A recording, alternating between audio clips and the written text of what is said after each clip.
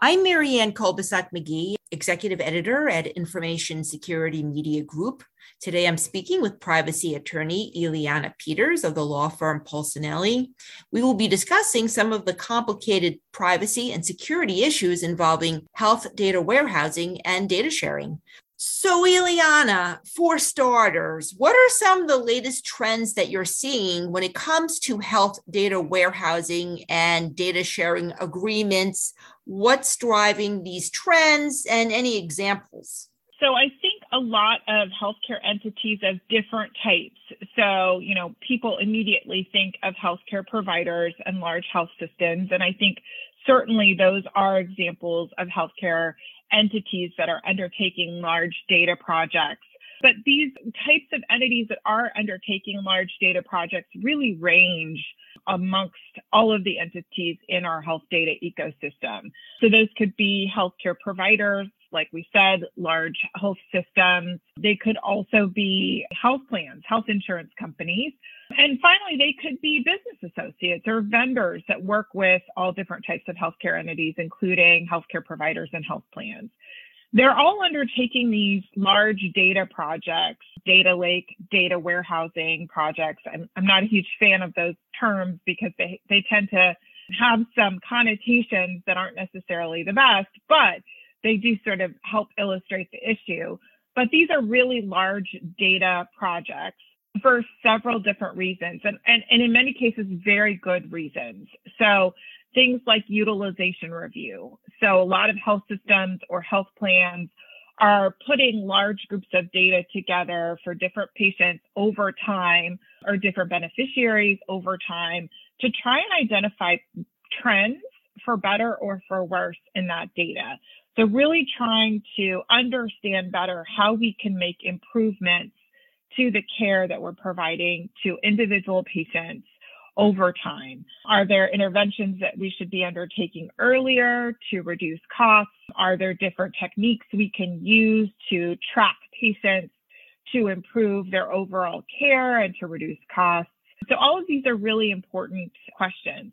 The other types of projects that I'm seeing quite a bit of is, of course, research-related projects. And so these types of projects are, as you would imagine, sort of both identifying appropriate populations of patients for certain types of research, and that may be cancer, it may be epilepsy, it could be other types of underlying conditions as complicated as rare diseases or as simple as allergies, in quotation marks, because these things are never simple.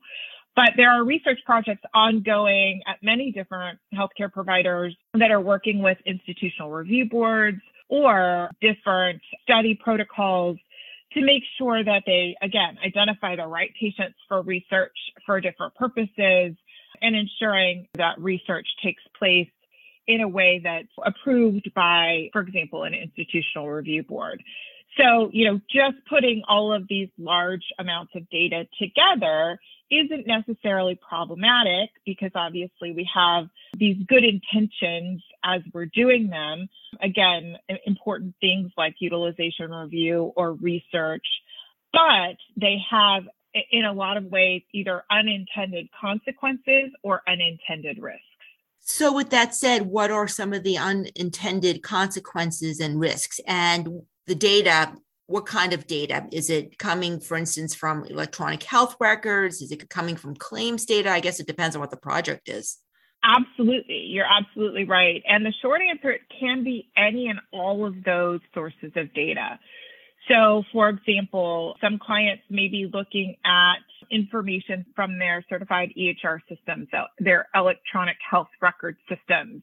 These are systems that are certified by the Department of Health and Human Services for purposes of certain functionality and to ensure that the healthcare providers that are providing services using those technologies can submit appropriate claims to insurance, for example. But they could also be claims-related information, payment-related information. So on the health plan side, health plans have a lot of data about their beneficiaries, about the services they're utilizing, about the different doctors they're seeing for different purposes, about the tests they're getting.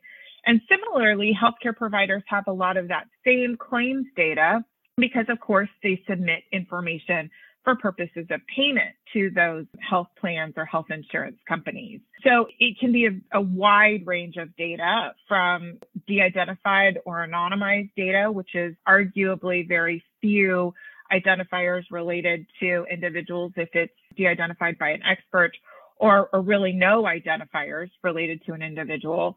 Or it could be identifiable data that is compiled, again, for operations purposes like utilization review, or for research in conjunction with an approved protocol, or for purposes of identifying the right folks for research. So these data come from a variety of sources. There are some important reminders because many of the payer contracts, so many of the health insurance companies put into the contracts that they have with healthcare providers restrictions on how claims data associated with the beneficiaries of their plans can be used. So in some cases, they don't. So some health insurance companies are perfectly comfortable with healthcare providers putting together data to look at utilization review, for example, to reduce costs to their beneficiaries. But some payers do not permit those. And so healthcare providers really should remember that when they're making these types of decisions to compile or aggregate large amounts of data that includes claims information for certain beneficiaries, they want to be sure to check their contracts with those payers. The CMS data use agreement, for example, the data use agreement that the Centers for Medicare and Medicaid Services require, prohibits this type of data aggregation for CMS beneficiaries. So that's just one example of a public document that has these types of restrictions in them. So part of this discussion that we're having about putting these data sets together for whatever purpose includes what are the contractual requirements related to that data. So that's sort of one of the first questions we ask in terms of risk. If we are putting together data, what do our contracts require? Can we comply with those contracts or those legal requirements that are included in those contracts? What does that look like? Similarly, a lot of those contracts and our legal obligations independently under, for example, the HIPAA rules and or state laws related to data privacy and security have a lot of requirements about how we have to keep that data private and secure. So if we are putting together sort of large aggregated data sets, that can be a very attractive target for threat actors, for example. So as you can imagine, there are a lot of bad guys out there who look for large data sets because if they can steal large data sets, perhaps they can make money off of those data sets, or they can create a situation where they're ransoming the entity that holds that large data set to try and keep it from being used for nefarious purposes. So anytime we put together very large data sets, we run the risk of becoming an attractive target for threat actors. And so we have to be sure that we take very seriously both our contractual and independent legal obligations to protect that data from a privacy standpoint, but also from a data security standpoint. And of course, that we anticipate what the risks are to any particular data set that we're putting together, depending on where we store it, who has access to it, the uses of that data in terms of interactions with other systems or entities, to make sure that we have the appropriate security controls in place on those data sets, that aggregated data, or that data lake or data warehouse. And finally, there's a lot that's happening with de-identification or anonymization of this data. So when we put these data together in large aggregated data sets, some of the uses that we may be anticipating, including with our vendors. So if our vendors are helping us with these projects, we may be anticipating providing de-identified data or anonymized data for different purposes as well. And there are significant legal risks with that process, particularly depending on how the resulting de-identified data set is going to be used and for what purposes. In addition, there's data ownership issues related to the downstream uses of all of this data. So those are just some of the high points that we look at when we're looking at the complications, the challenges, and the legal risk associated with these types of projects. So, Ileana, with that said, what are some of the top security and privacy issues that come up with data warehousing and data sharing involving de-identified health data versus identifiable health data? And, often we hear that even though players claim that the data is de-identified, if you have enough data points, you could probably figure out perhaps somebody's identity with a rare disease, or, what are some of the issues there that need to be addressed from a privacy and security perspective? Absolutely. That is a great point, Marianne. And that is really one of the major risks that we're seeing. So there's a couple. And as I mentioned, just sort of starting backwards, is data ownership. If a healthcare provider or a health plan, a health insurance company is working with a third-party provider, a vendor of some kind, to help them compile this data, that is, put it together, aggregate it, and then de-identify it or anonymize it. This is largely how a lot of these projects are being done these days. And again, that is permitted under the law, so we can absolutely hire a vendor to help us with this important work. But we need to ensure not only that the vendor also complies with the same contractual requirements that we have, but also that we have the appropriate contracts in place with our vendor to protect our data when we hand it to them. So it's likely being handed over in an identifiable form in some form or fashion. And again, if we're HIPAA covered, we need to make sure we have the appropriate business associate agreements. But we may also want to consider data licensing and data ownership issues, because once our vendor gets that data, we have significantly less control over it. And so it's really important to understand that while there are some fantastic vendors out there doing this work, there are some that aren't as good, and maybe contemplating uses or disclosures of our including de-identified data in ways that we don't anticipate. For example, to monetize the data. So once the data is anonymized or de-identified, for example, in conjunction with the HIPAA rules, arguably it's not protected by those HIPAA rules anymore, and it can be sold. So we do want to make sure that we understand that we have a very good idea of the uses and disclosures that our vendors contemplate in regard to the work that they're doing for us to create de-identified data and what that looks like. Because obviously, to your point, if data is de-identified and then sold, we have no control over what happens to it after that point.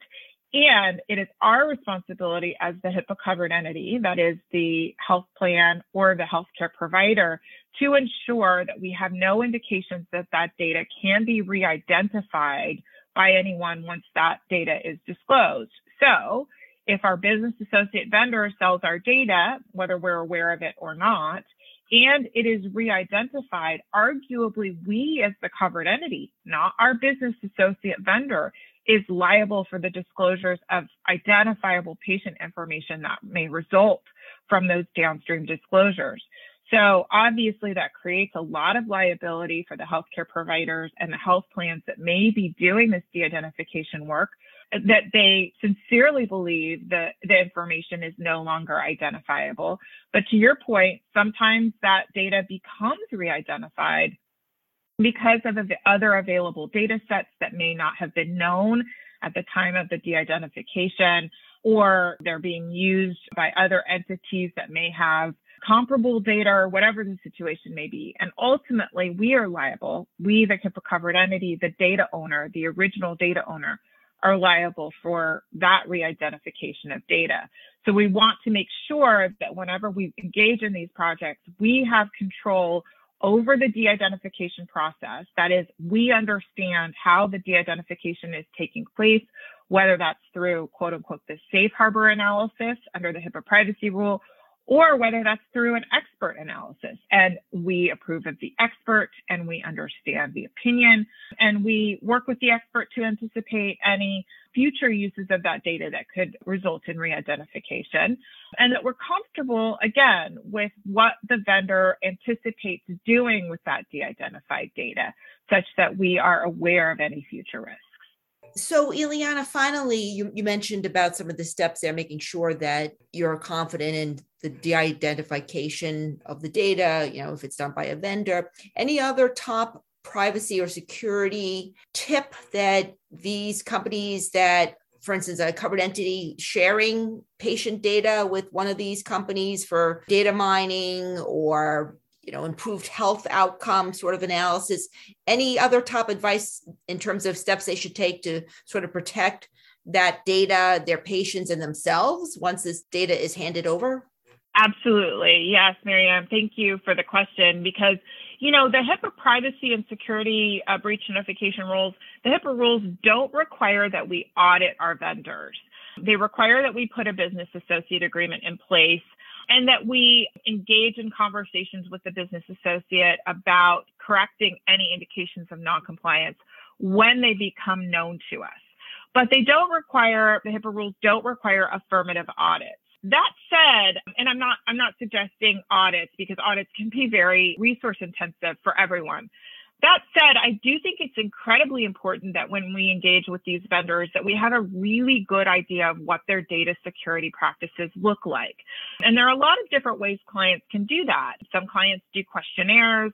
Some clients have addenda to their contracts or their business associate agreements that contain very specific controls requirements for the vendors that they're using. Any and all of those different techniques will work.